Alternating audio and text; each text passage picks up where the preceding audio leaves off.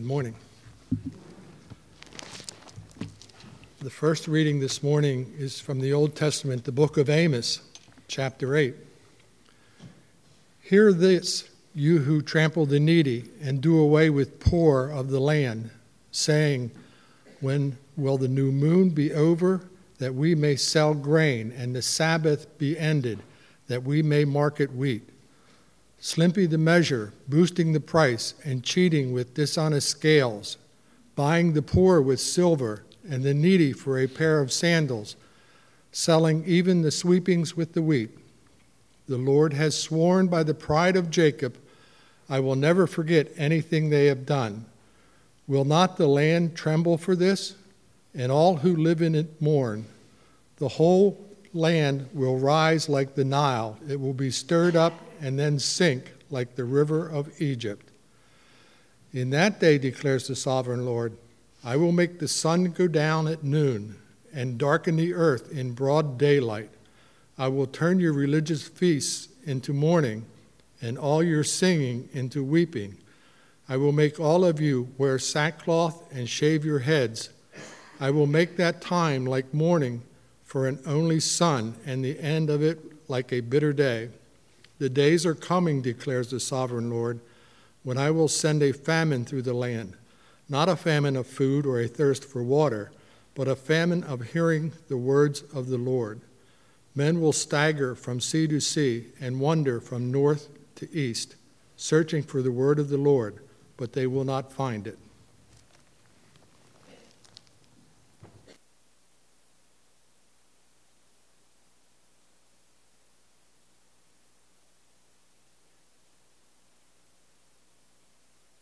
Camp.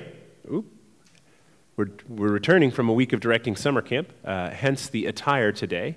And Clark was telling people all week at Sky Lake that his dad bought tan Crocs so that I could wear them to church and preach in them. So I'm not sure where he got that idea, but I thought this morning, why not? So they're the perfect closed-toed shoe for camp. You can kick them off and go right into the lake. So I wore them today to preach in my Crocs. And we're looking at a couple of the scripture lessons that we shared with campers this week. And the second one now is the one we already acted out in children's time, probably familiar to most of us, the parable of the Good Samaritan. Just then, a lawyer stood up to test Jesus. Teacher, he said, what must I do to inherit eternal life? He said to him, what is written in the law? What do you read there? The lawyer answered, you shall love the Lord your God with all your heart, with all your soul, with all your strength, and with all your mind, and love your neighbor as yourself. And he said to him, you have given the right answer. Do this, and you will live. But wanting to justify himself, the lawyer asked Jesus, and who is my neighbor? Jesus replied, a man was going down from Jerusalem to Jericho, and fell into the hands of robbers, who stripped him, beat him, and went away, leaving him half dead. Now by chance a priest was going down the road, and when he saw him, he passed by on the other side. So likewise a Levite, when he came to the place and saw him, he also passed by on the other side. But a Samaritan, while traveling, came near to him, and when he saw him, he was moved with pity. He went to him and bandaged his wounds, having poured oil and wine on them. Then he put him on his own animal, brought him to an inn, and took care of him. The next day he took out 2 denarii, gave them to the innkeeper, and said, take care of him, and when I come back, I will repay you whatever more you spend. Which of these 3, do you think, was a neighbor to the man who fell into the hands of robbers? The lawyer said, the one who showed him mercy. Jesus said to him, go and do likewise. This is the word of God for us, the people of God. Thanks be to God. Let us pray together.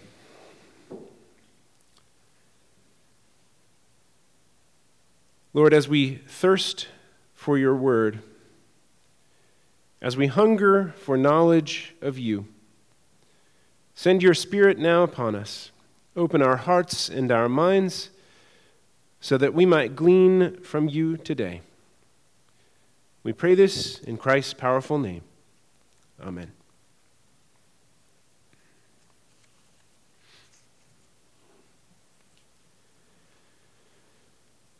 So did you notice in the passage from Amos that the people are thirsting for the Lord, but they're at a time and a place where they don't seem to have any contact with God?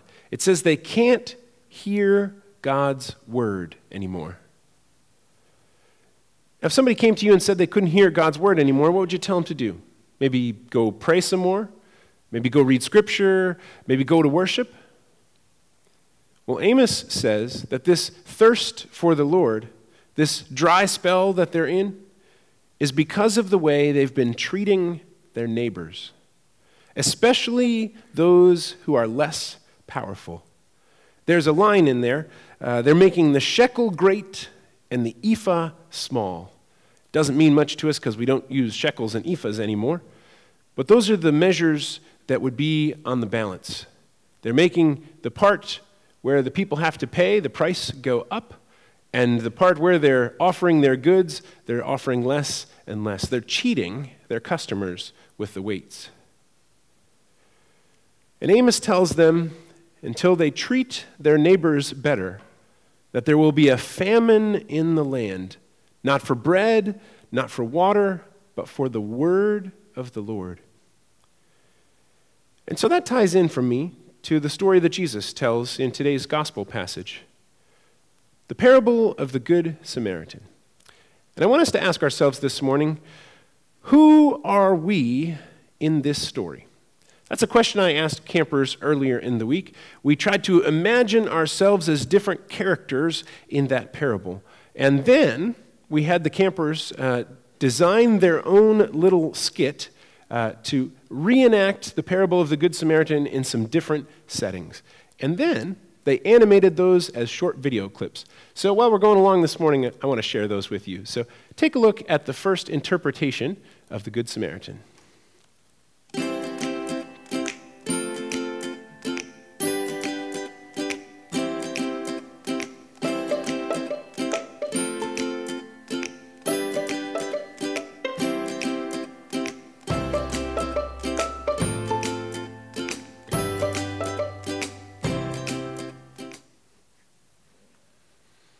So who are you in today's story?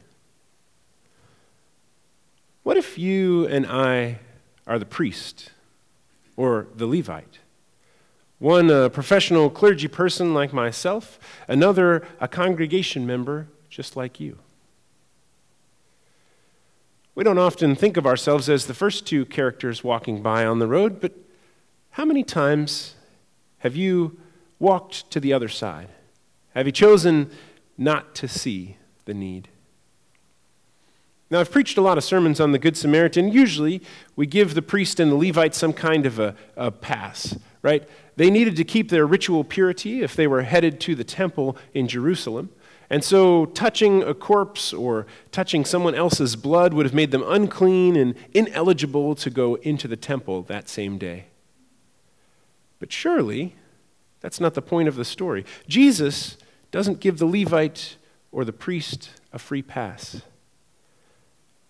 No matter what job they might be going to do in the temple that day, what kind of religion is it if it keeps them from being compassionate?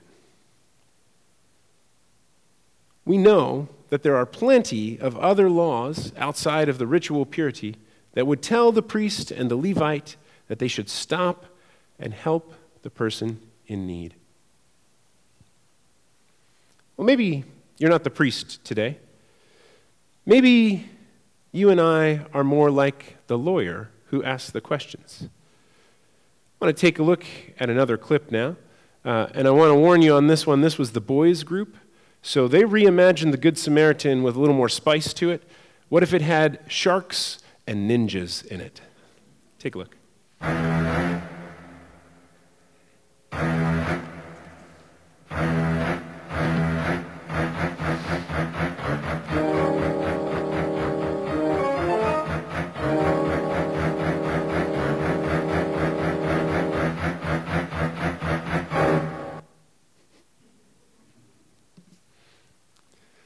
Well, maybe you feel more like the lawyer today.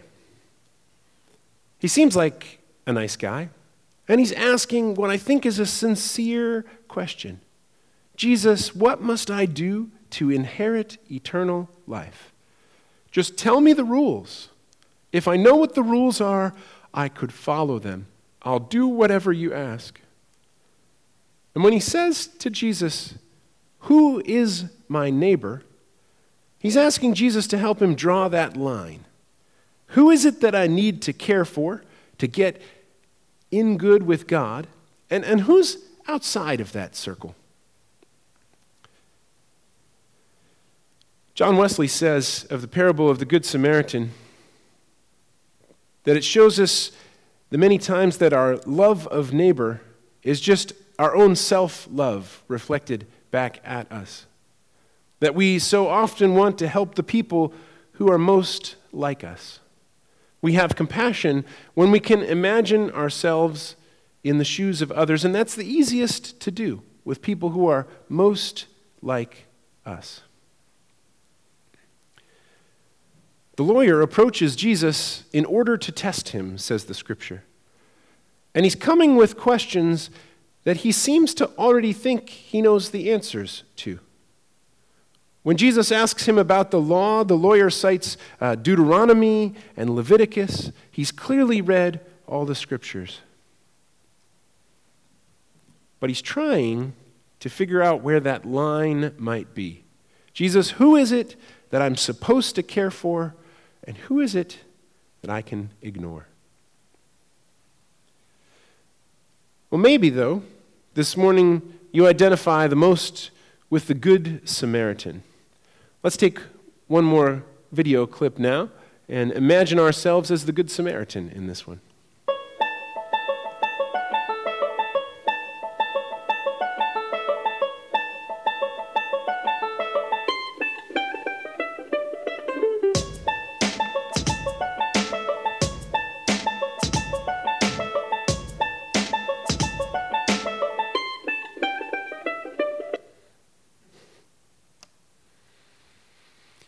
That's probably the most comfortable person to be, right? We imagine ourselves following in the footsteps of the Samaritan. But that's not exactly what Jesus' hearers of the first parable would have thought about. See, they were not expecting him to talk about a Samaritan.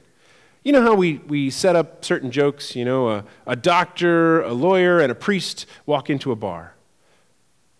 Well, with this story, Jesus says first it's a priest, then it's a Levite, and you know who they were expecting to be the third person? A regular Israelite just like them. But Jesus picks a peculiar hero for his story. It's not one of their own kind that saves the day, but it's one of their enemies. The Jews and the Samaritans had hated each other for generations. The Jews accused the Samaritans of marrying into the Assyrian clans to get better treatment in the exile. And when they moved back to the Promised Land, they had their own temple out on a mountain outside of Jerusalem. In fact, it was illegal, against the law, for a Samaritan to enter Jerusalem and go into the temple itself. It's not the hero we expect in the story, is it? I found a story much like that this week. This is a true story. It happened on Christmas Eve in Houston, Texas. Two young police officers had pulled the evening shift on Christmas Eve, certainly the one that nobody would have signed up for on their own, right? And as they were on patrol that night, the two police officers were struck head-on by a drunk driver. The SUV that they were driving flipped over, gasoline spilled out, and the police car caught fire, with the two officers trapped inside. There was a loud crash, and the men were crying for help, and two people heard them from their apartment window. They ran out onto the street and attempted to help the officers. One was by the name of Juan Carlos Salgado. He couldn't find anything close enough at hand to break the glass to help the officers out, so he punched through the driver's side window with his right hand. He broke several bones and cut himself up quite badly. But breaking the window enabled Juan to pull the two officers out of that window and to safety. And after this heroic deed, Juan left the scene and told another man by the name of Flores to take the credit when other people responded. Juan was afraid to stay at the accident scene because he was an undocumented immigrant from Mexico. So his friend Oscar stayed and told the story. It was picked up by the Houston News a few days later, and when the reporter went to find Juan, they found him at his job. With his hand all bandaged up, he was mowing lawns for the landscaping business that he worked for. The two officers that day, Alonzo Reed and John Daly, credited Juan with saving their lives. It's not exactly the hero you would expect at the end of the story. I want to show you one more video before we consider just one other angle on the Good Samaritan. Let's take a look now.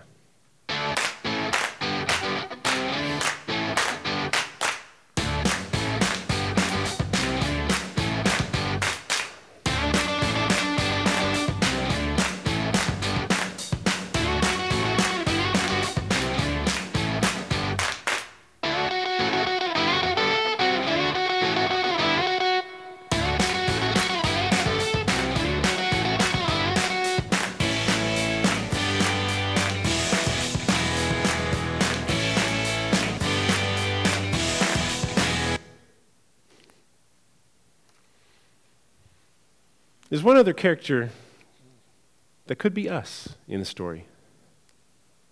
What if you and I are the ones in the ditch along the side of the road? What if we're the travelers who are beat up and in desperate need of someone's help? Have you ever imagined what it would be like for that traveler to wake up in an unfamiliar bed, realizing he didn't know how he even got there? And what must it have been like for that traveler in that bed at the inn to find out that the person who had helped him, who had carried him on his own animal, who had paid for his stay and bandaged his wounds, was his sworn enemy? When I told the story to campers this week, I kept referring to the Samaritan as a dirty, rotten, no-good Samaritan. And when I asked the campers, what do you think it would be like to be that traveler waking up in that unfamiliar bed? One of them said, well, I'll bet that traveler didn't say those mean things about the Samaritans anymore. And I thought, nope, I'll bet he didn't. Jesus tells this story as a challenge to us, to challenge the limits of our compassion. Will our compassion have boundaries? Will our compassion have borders? Will our compassion have walls? And Amos points out what's at stake when we ask these questions about our neighbor. Amos says that we will thirst for the word of God, that we will seek after God's knowledge. But until we treat our neighbors as Jesus commands, we will not hear the word of the Lord. And so the challenge that Jesus offers to the lawyer at the end of the story is the same challenge that's offered to us today. He says, who was the one that was the neighbor to the man in need? The one who showed him mercy. And Jesus simply says, go and do likewise. Amen.